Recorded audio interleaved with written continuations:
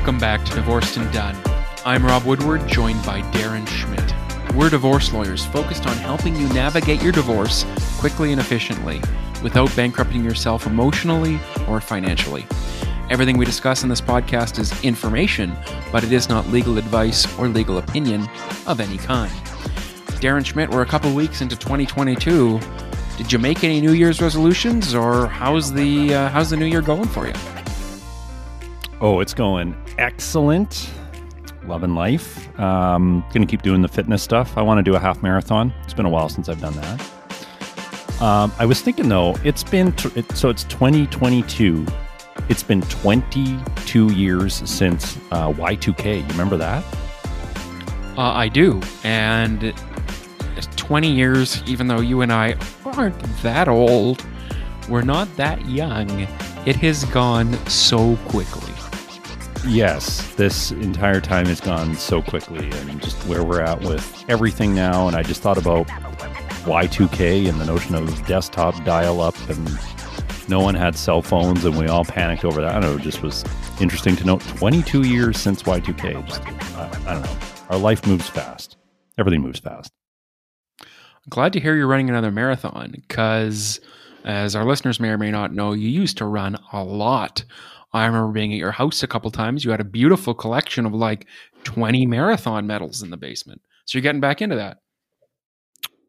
I have a lot of medals. Now, you just get them for finishing, so there's no particular prestige with these medals. That's more than I've ever done. So you put those in a place of honor, it's pretty nice.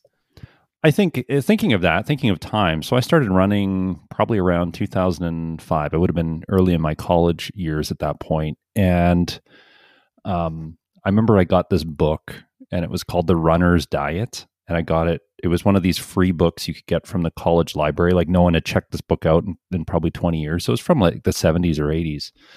And just the tips in there from runners that were preparing for marathons at that point. It was just very bizarre. One of them was like, I eat a T-bone steak 20 minutes before I run a marathon. And I'm like, if I did that sounds like really hard, and I don't even run. Something bad would happen, right? And another guy was like, oh, I go on a fast for 4 days before I do an ultra marathon. And I'm like, what? Like, are you out of your mind? What are you doing?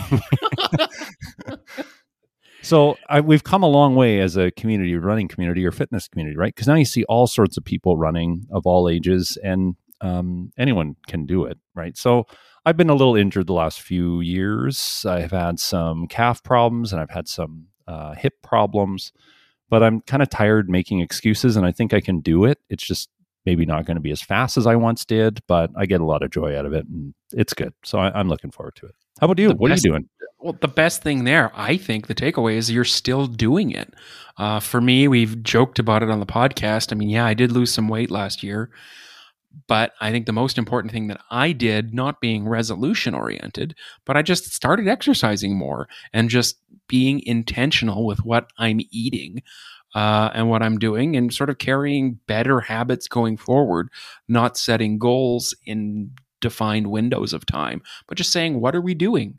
Is this a good thing to be doing? Is it moving us forward? And continuing to build on those better, healthier choices. Sweating 20 minutes a day, 3 days a week, like, it just does great things for you. And it that just doesn't even speak to what you're eating. Like, I'm not a big diet guy, or I don't really care what I eat as long as I'm, moving and sweating. I think that's really important. But anyway, this is not a fitness podcast. It's not Tony Little. I think that was the guy that was on all the infomercials. Yeah, or Tony Little, sorry, I won't talk about Tony Robbins. You're exactly right. Tony Little. The guy with the ponytail? The guy with the ponytail and the gazelle and that glide thing. I'm a gazelle. That was always selling at like 3 a.m. on the shopping channel. That was Y2K. I remember that. Yeah. There you go. Yeah. That guy was the man. All right. Speaking of I'm a pony and moving on and giddy up, let's get on to the questions. We got questions to answer. You can send your questions to us, lawyerstalkingabouutdivorce@gmail.com. That's lawyers, plural, talkingaboutdivorce@gmail.com. Probably get to it on Have you ever used one of those gazelle things, actually, before we totally jump off topic? I remember using, it was a big orb type thing you'd lay on your back, and it was like an ab cruncher. So it would force you to just Oh, roll. sure. Yeah. I'm physically doing it as I'm sitting in front of my mic, but you just sort of roll forward. I remember that was big on the infomercials. I still have an ab slide. You'd never know it if you looked at my abs, but I have this thing. It's like, I bet you I The got it off wheel an thing infomercial. that Yeah, the wheel you thing.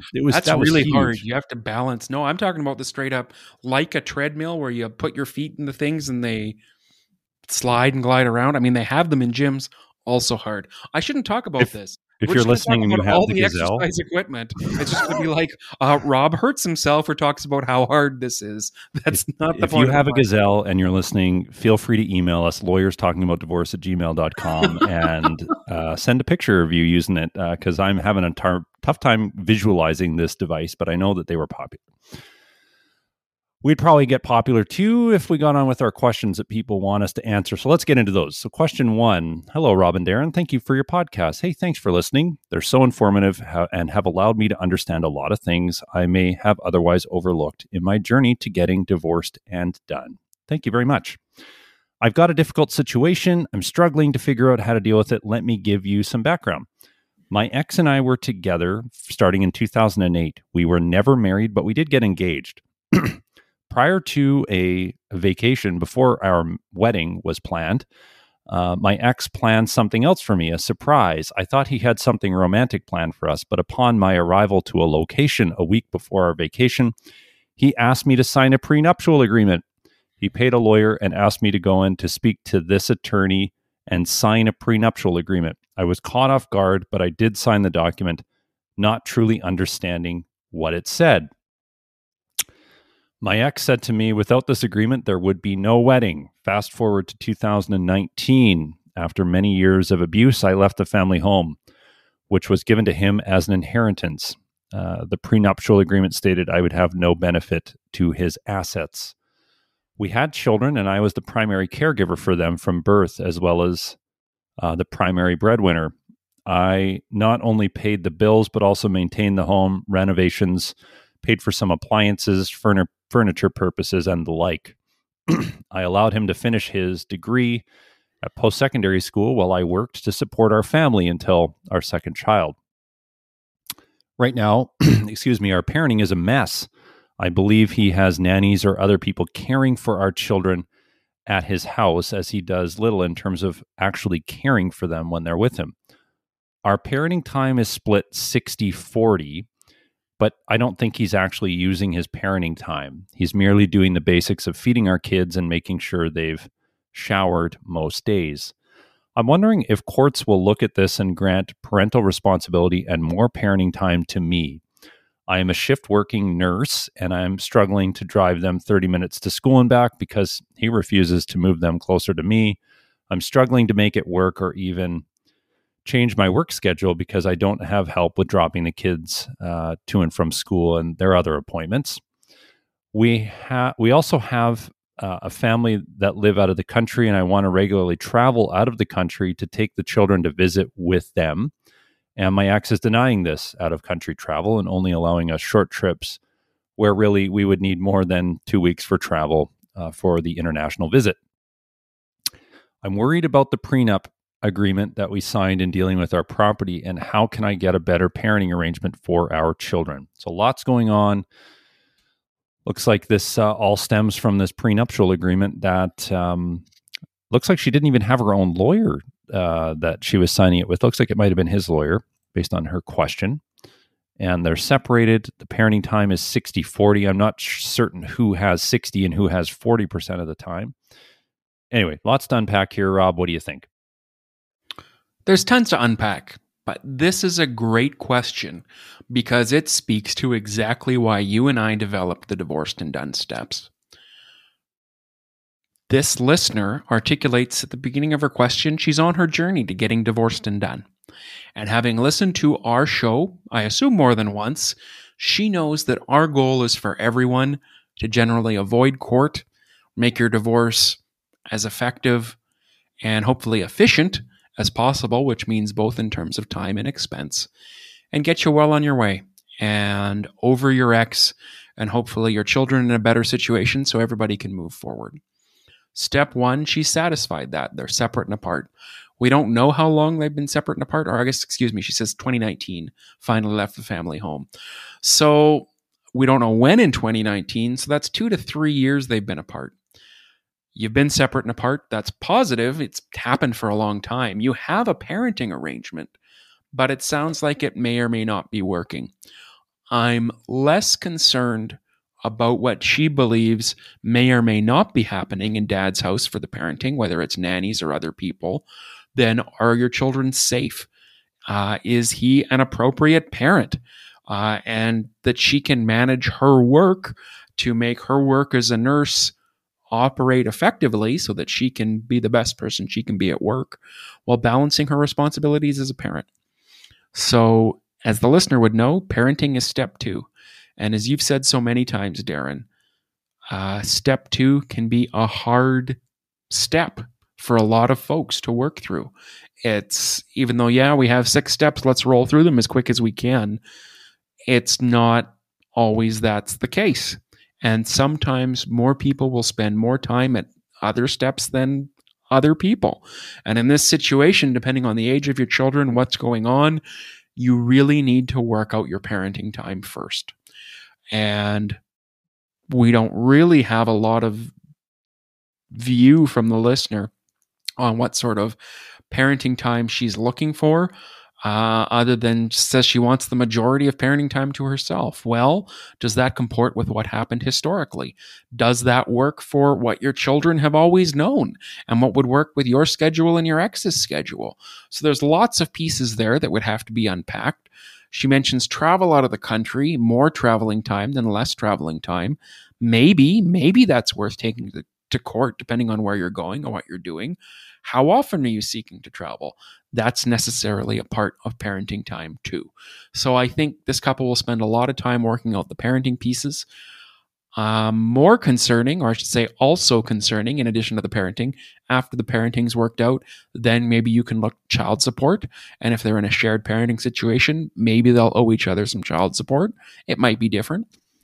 Turning to property and that prenuptial agreement, I think, is the most interesting wrinkle in all of this once you get through your parenting.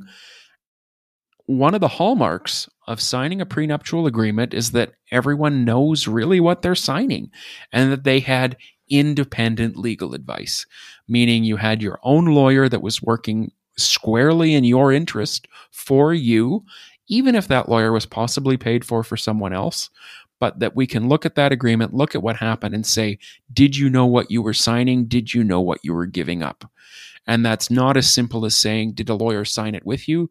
Did his lawyer sign it with you? We don't really know what happened here. In my view, it doesn't sound good. And if he surprised you with the surprise prenup, you need to do this or there will be no wedding. In my mind, that speaks to some duress. Duress meaning, if you want your life to go forward, you have to do this, which means maybe you didn't have a free choice in signing that agreement. Maybe you didn't know totally all that was there. We don't know from the question, but it doesn't sound good. So there may be grounds for you and for the listener in challenging that prenuptial agreement to say what we theoretically agreed to in 2008 or whenever that was signed wasn't really what I wanted to do in thinking about a potential future breakdown of our relationship, which has happened. So step one, or I should say the sub-step in dealing with the property piece for you once you've dealt with parenting, because that is more important and what's going on with your children are more important than your property. But when we do finally turn to dealing with your property, the first step will be determining, does that prenuptial agreement actually stand here, or are you going to challenge it in court as a valid agreement and it might be set aside? And then you're looking at a different way for dividing up your property, perhaps more equally than what was initially contemplated in that agreement.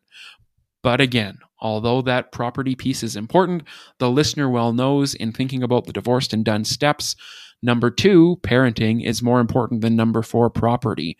So let's focus on what's going on with your children first, and hopefully both of you can find a parenting arrangement that works.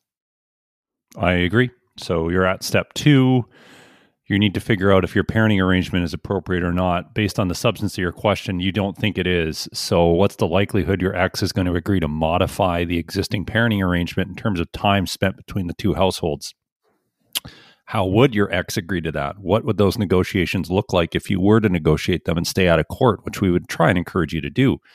If that's not possible, if you don't think it's likely your ex is going to agree to a parenting arrangement in good faith or enter negotiations in good faith, your next likely step would be to file an application or commencement document in your jurisdiction, a divorce proceeding in this instance, because you are married, to get an interim parenting order, right? You'd bring an application for an interim parenting order.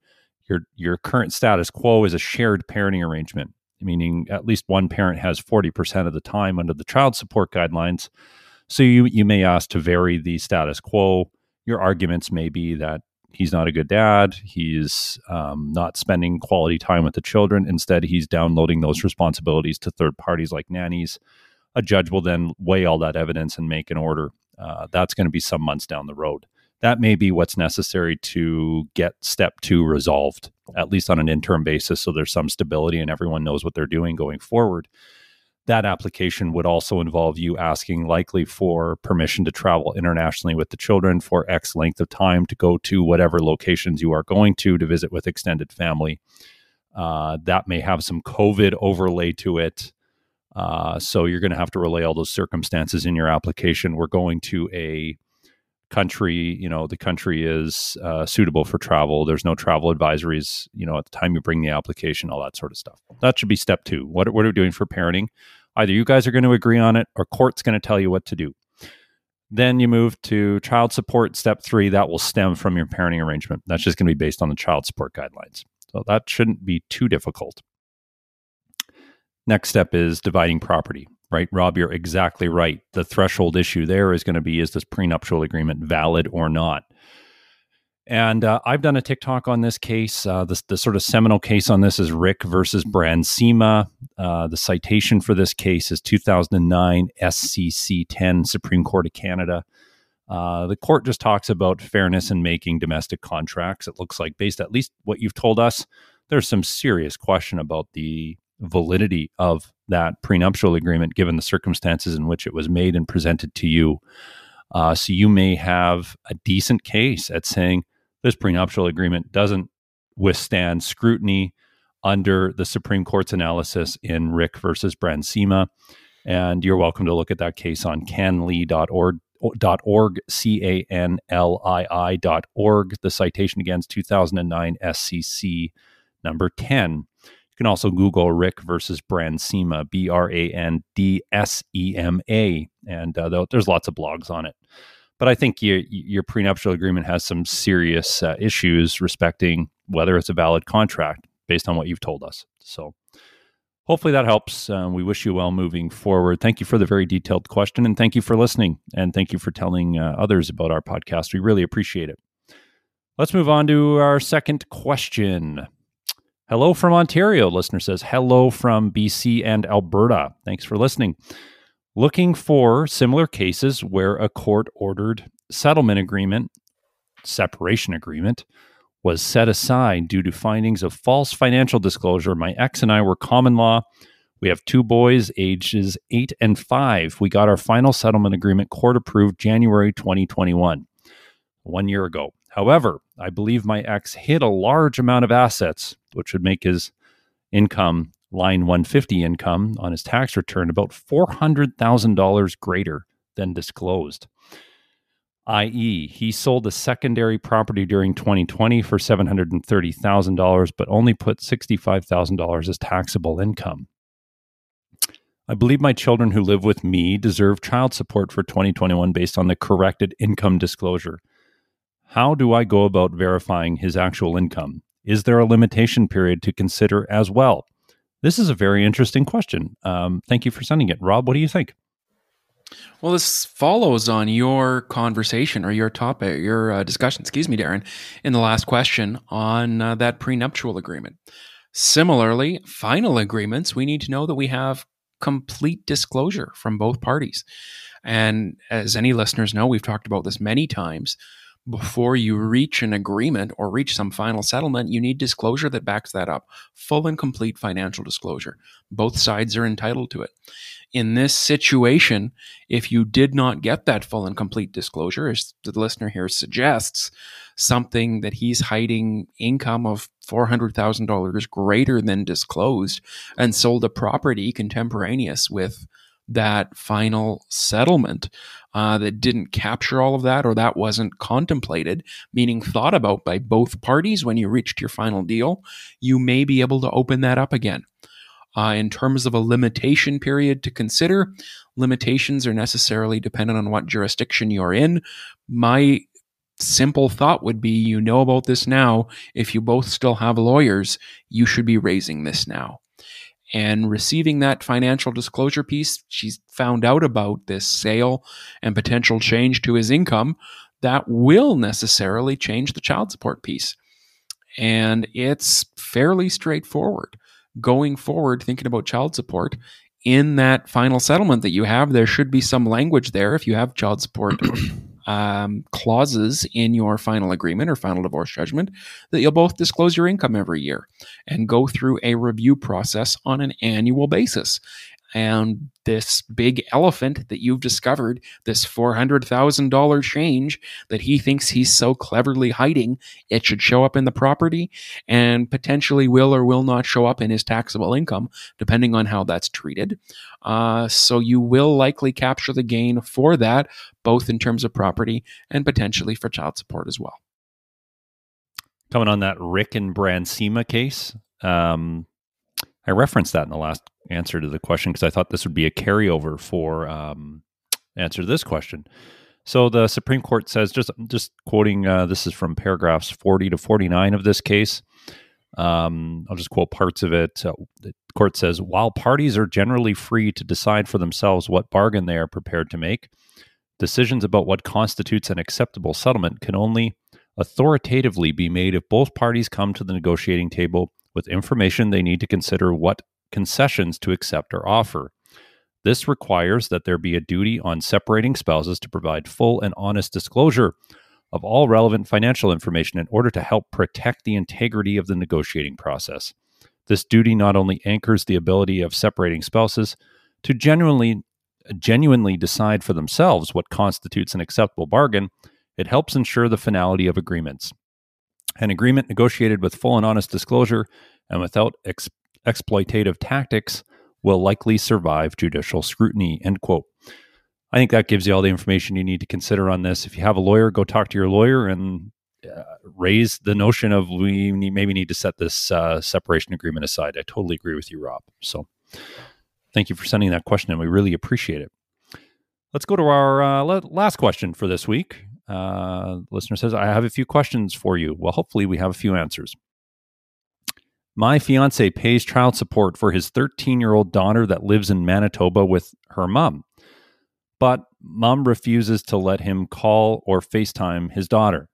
He messages his daughter every day in the hopes he will be able to talk to her. The last contact he had with her was nearly 2 years ago. He pays child support for this child, even though he doesn't get to talk to her. He feels deflated. He's low income, and I was wondering if he's able to get on legal aid. We live in Kelowna, as we are residents, and his daughter's mother lives in Manitoba, and she gets legal aid there. No one seems to want to help him, and he simply just wants to talk to his daughter. My second question is, can she do that? Mom, that is. He doesn't have a problem paying for his daughter, but shouldn't he be able to have access to her?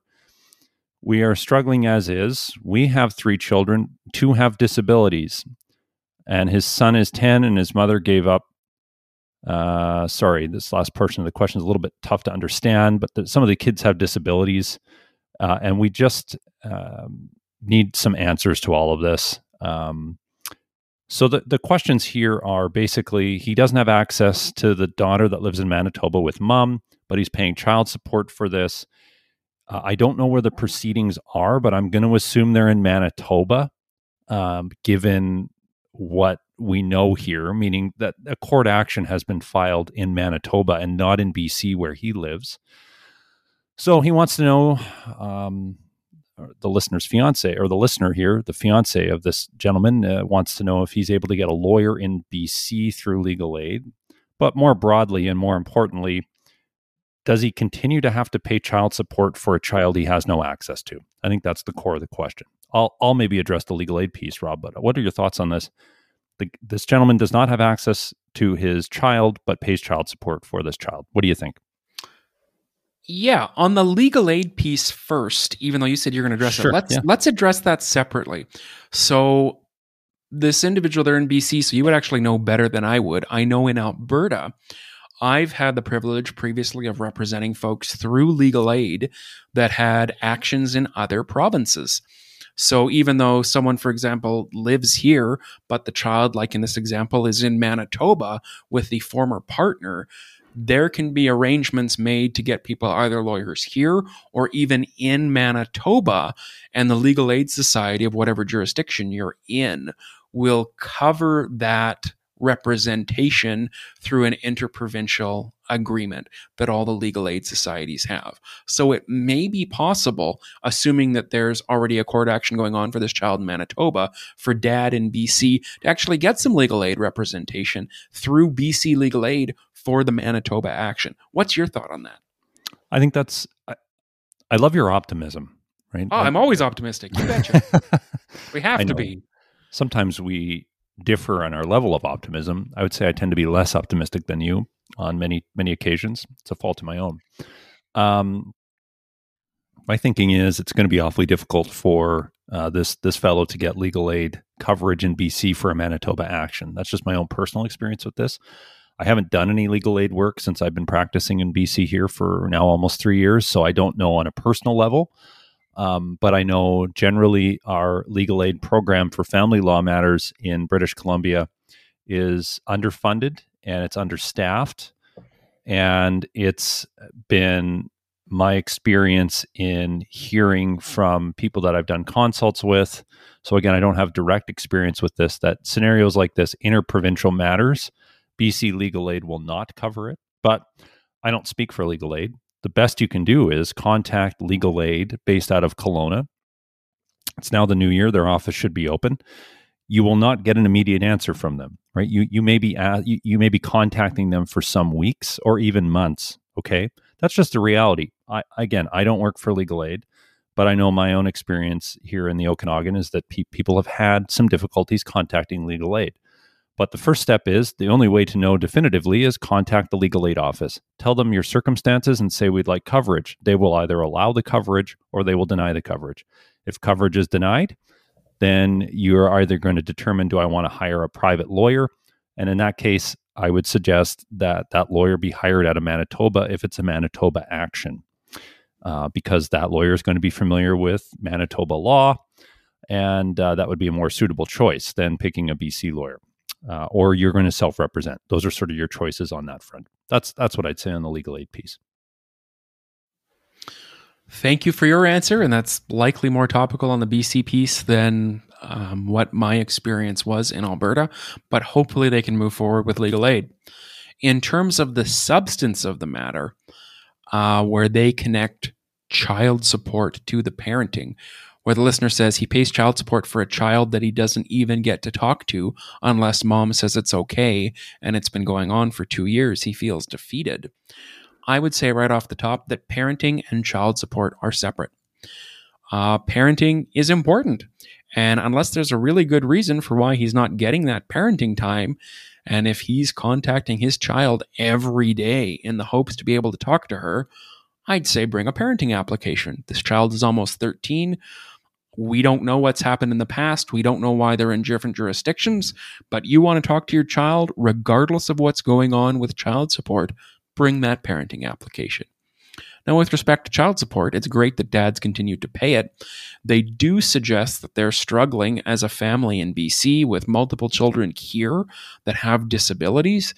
That may be grounds for a hardship claim, meaning not able to pay your child support, at least at the prescribed level per the federal or provincial child support guidelines. Maybe. And a lawyer in Manitoba could help you with this if you wanted to revisit that child support piece. But in my view, parenting and child support, while child support, again, is important, not to diminish it, and we don't want people to not pay their child support because it's the right of the child, parenting is more important, in my view, than strictly child support. Dad wants to talk to his daughter, wants to have some involvement there, has been disconnected for 2 years. Bring that application for parenting time, or at least to have some phone time or FaceTime to be able to contact your child while that child is in Manitoba and he's in BC. Then hopefully the child support piece will work itself out. And coming back to what we talked about off the top, hopefully legal aid can be of some assistance. Bring that application though in Manitoba. I think that's an important. If I didn't expressly say that, yes, do it in Manitoba. No, yeah. So bring that application in Manitoba, and I totally agree. Rob is 100% right. Parenting time and child support are distinct issues. So I would say keep paying the child support, but bring a parenting application in Manitoba and consider, in consultation with either a Manitoba lawyer or a BC legal aid lawyer, the hardship claim under Section 10 of our child support guidelines. In other words, I can't pay the table amount of child support for my Manitoba child because of the circumstances of my other biological children having disabilities. That's a very, very difficult claim to make. Rob, you and I see those claims being made successfully very, very rarely. That's not to say you don't bring the application because everyone's circumstances are unique and we don't know all of yours, but we wish you well. That sounds like a tough case, and hopefully that parenting bridge can be created and some relationship can be built here between the listener's fiance and his daughter, because that's always a good thing for parents to have relationships with their kids, right? So thank you for those questions. We really appreciate it. And thank you everyone who sent questions this week. As always, lawyerstalkingaboutdivorce@gmail.com. Find us online at divorcedanddone.com. And as Darren said at the outset, if anyone has one of those Tony Little gazelles, we'd love to hear about it. I'm Rob Woodward, joined by Darren Schmidt. This has been Divorced and Done. Thank you for being with us.